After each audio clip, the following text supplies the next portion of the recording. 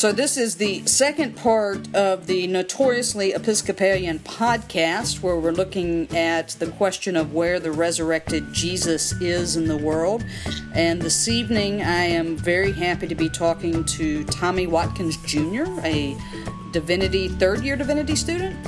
No, second. Second-year divinity student, working on his MDiv at General Seminary in New York. Tommy, thank you so much for taking time to talk to me this evening. I appreciate it. Yes, well, thank you for having me. And I will start off by letting you take a moment or so to kind of introduce yourself, tell us about who you are and what you're doing now.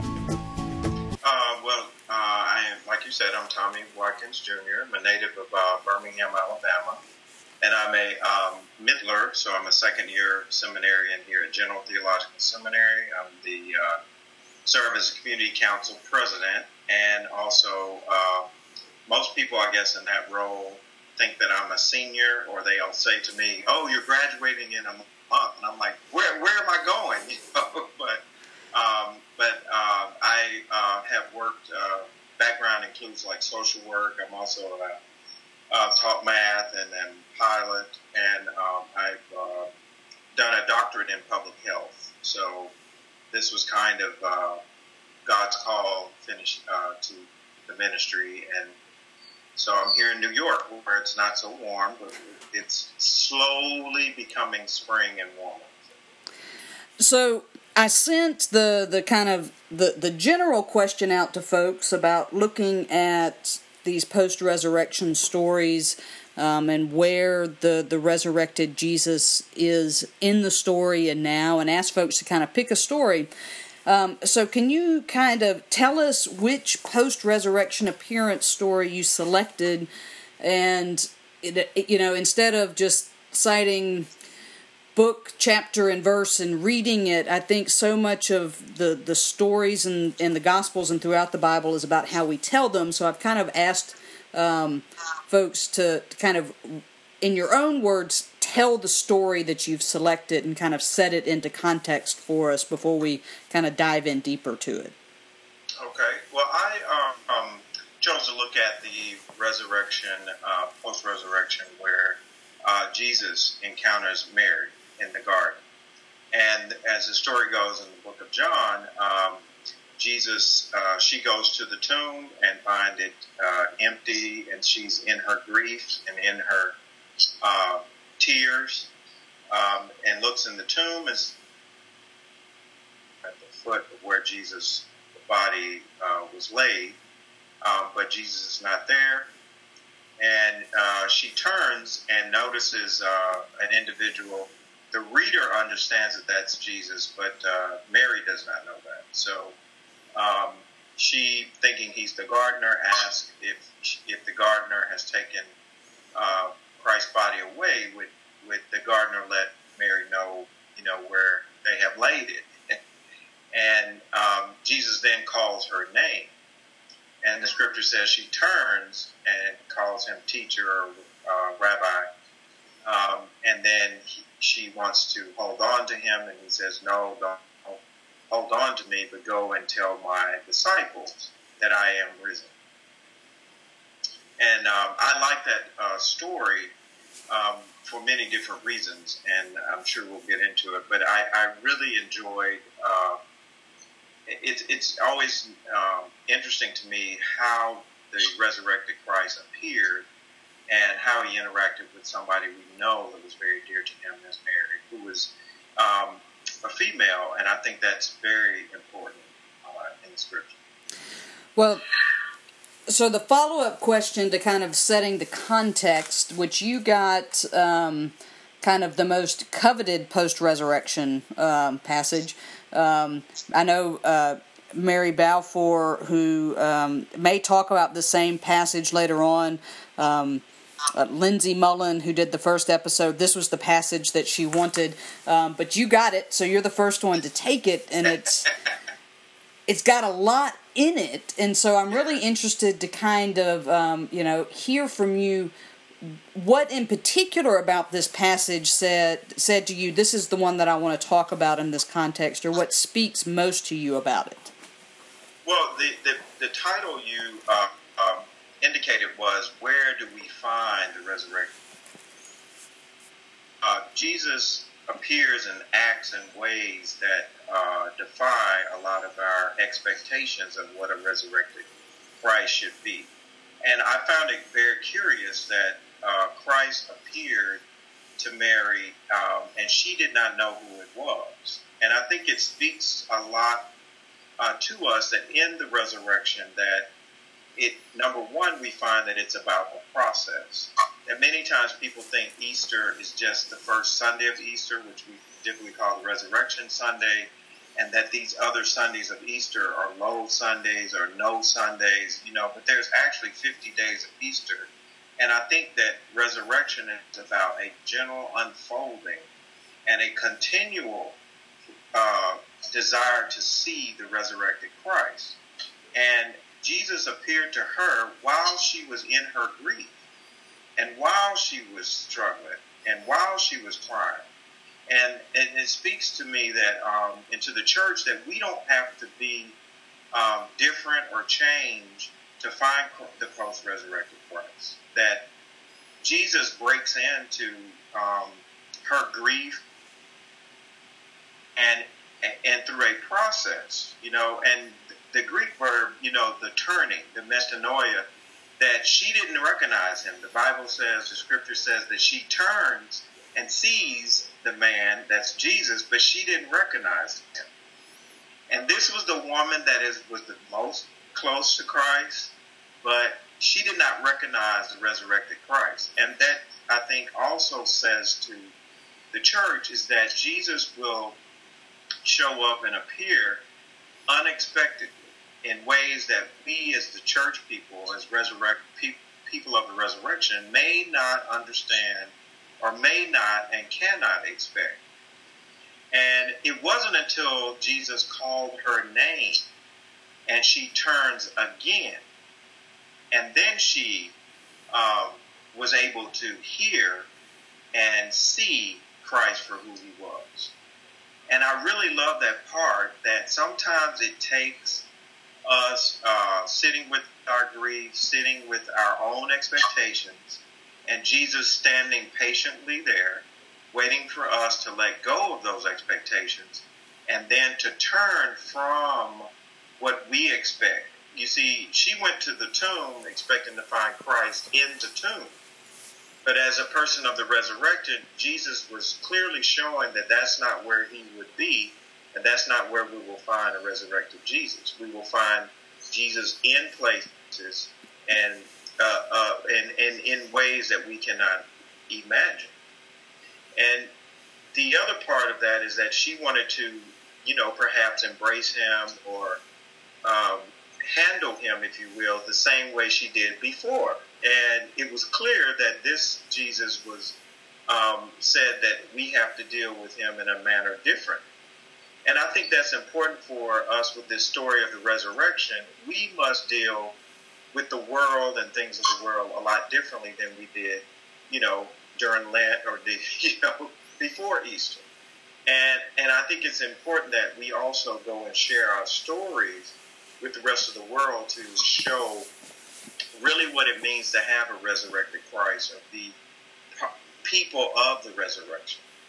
And I just found it profound that the place that she went to see a dead body, she experiences this change in her persona, that the other disciples were locked away in fear, and it was her testimony, as recorded in the rest of the Gospels, and even in the Gospel of John. We heard about the doubting Thomas, that Mary was the one that told them, but they were locked up in fear. And here she is, a woman who's liberated and who's carrying the message of the resurrection. And I always love this story because it speaks about the economy of the kingdom, that Christ's kingdom is always more and other than our economy. We would have expected, surely it would have been a disciple, probably a man, more authoritative, more privileged and powerful in that community at that time. And here yet again, Jesus Christ, in showing us the kingdom, uses somebody who is more subjugated, right, a woman, and that woman particularly who had a reputation to carry the message of resurrection.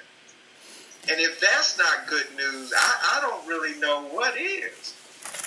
What I think it's really interesting when you're talking about kind of this economy of the kingdom is in that turning and turning again, to me, I kind of read it and see that directly because, so, the gospel writer, tells us that she's there crying and she hears this person saying, why are you weeping? They've taken my Lord away.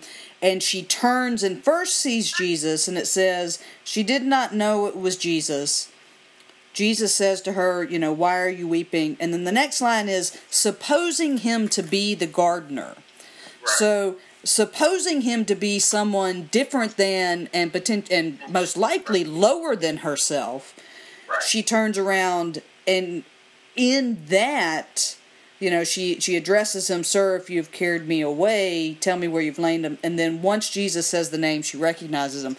And so in one sense, I kind of read that as, because, a lot of the historicity around Mary is, we put a lot of baggage on Mary Magdalene, but there is some folks that have kind of postulated that she could have very likely been a woman of means because she is able to follow Jesus around, and she may have been one of the women that was helping to support the ministry.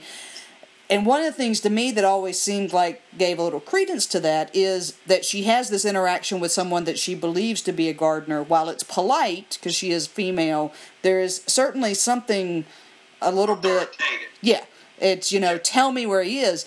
And in that moment is when Jesus is like, Mary, why don't, I'm right here, pay attention to me. And so we have a female in society who is powerless, seeing the resurrected Jesus in someone that is even more powerless than she is. And then we get this, the wonderful story about, go tell them I'm ascending to my Father. It's really interesting to bring up the economy of the kingdom and the power dynamic because it is played out in this little microcosm between Mary and somebody that she thinks is the gardener. Right. And I think it also speaks to the expectation. She's one of the people that were closest to Christ, and she had an expectation of what the resurrected Christ or what all this meant. And many of us that are closest to Christ, Christians, have that same expectation, this same power. We have this same ideology of what the world should be, what other people should be. And I think this resurrection story, Jesus asked, whom are you looking for? And then resurrection, I think a lot of times we miss seeing Christ in other people and in the world is because we come with our own predispositions and our own expectations. And the whole idea here was just thrown on his head that he makes her the first disciple, one of the first disciples, that she goes and says to the man that are locked in fear, I have seen the Lord. And I think that's the message of the resurrection is many times our authoritative, our authentic experiences with the resurrected Christ. We don't like to talk about what happened and what changed in us. And it wasn't until she experiences this resurrected Christ that her consciousness was changed. Because the metanoia may not have been a physical turning. I think in the Greek, it describes an inward shifting. And it's not really physical. She didn't turn again because she was already facing him. But when he calls her name, something inside her changed. And she was able to see the resurrected Christ in a way that she didn't experience, and experience him in a way she didn't experience before. And I really think that's the message of the garden is no matter where we are, we need to ask ourselves, what are we really looking for? Where can we find this resurrected Christ? Well, it depends on what are we looking for and how we are open to experience him. And that's kind of the next big question out of this, because one way that this question was framed, and I think I put it in the original emails, and kind of, the way that it was framed by Lauren Winter is, all of the Easter stories is the tomb is empty and Jesus has gone someplace else. So in John, Jesus is in the garden, and some of the other Gospels, Jesus says, I will meet you someplace else. It's this notion that Jesus has left the tomb and is already on the move, and the disciples are looking for him or are going to meet him or experience him out in the world. And you talked about resurrection as process, and we are people of the resurrection. And the 21st century church has done a lot of conversation about where it should be, and anxiety over, is the church dying, or how do we get folks into the church? There's a lot of kind of discussion about that. So the question kind of becomes, as people of the resurrection, people constantly looking for where the resurrected Christ is, in the 21st century, where should we be looking as those people of the resurrection for Jesus?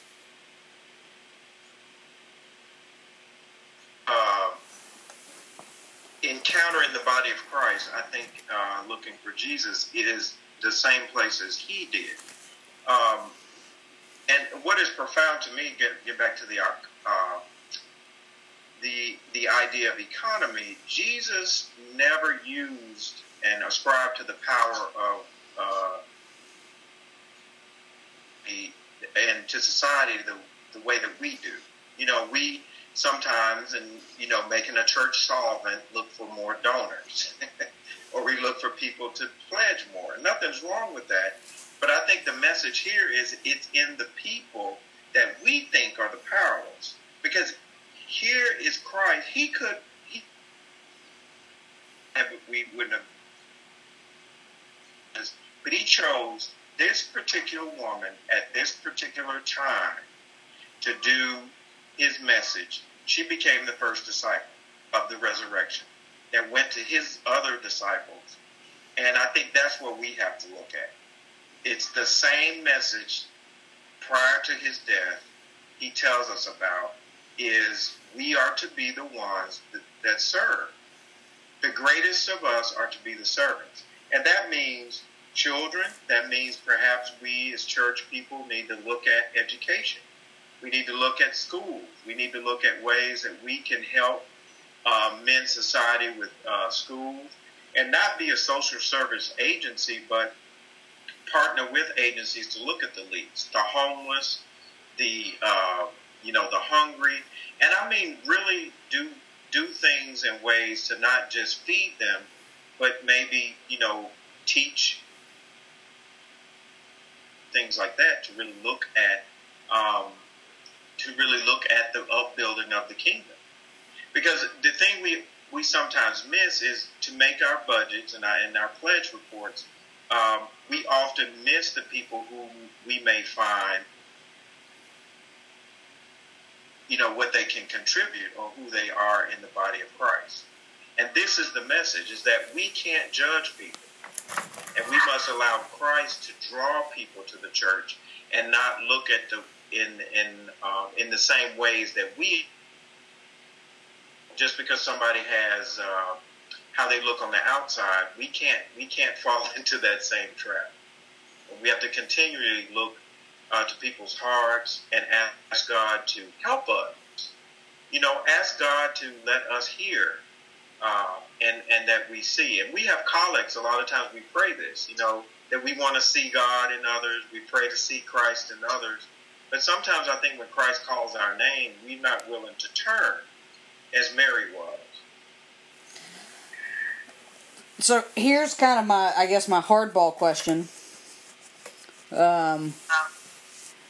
So you're a middler, so you have one more year of seminary, and presumably at some point you will be ordained a deacon and eventually a priest, and will come into the church as an ordained leader of the church. What is your, and it's kind of a strange question, what is your dream for the church that you are about to enter into in this new way as being a clergy person?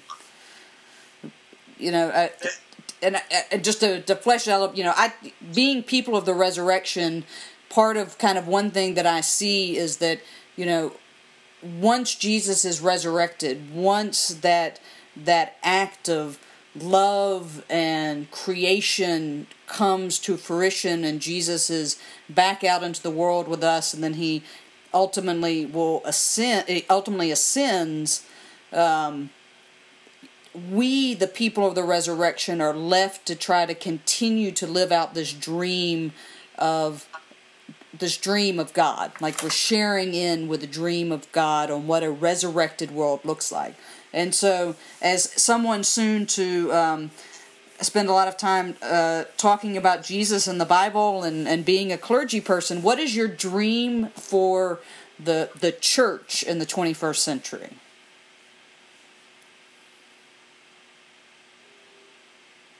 Okay, what was the last thing you said? I said, what is your dream for the church in the 21st century? I think it is the message that Mary says is, I have seen the Lord. And I think it is asking people of the resurrection to reimagine ministry. Because that's what Mary did when she went to the disciples and said, we've seen the Lord. And they're like, well, no, that can't happen. We know he said that. We just can't really fathom that. And it took them a while to conceive and really adhere and understand to a resurrected Christ. I mean, that means that we no longer can think and do and act the way that we did before.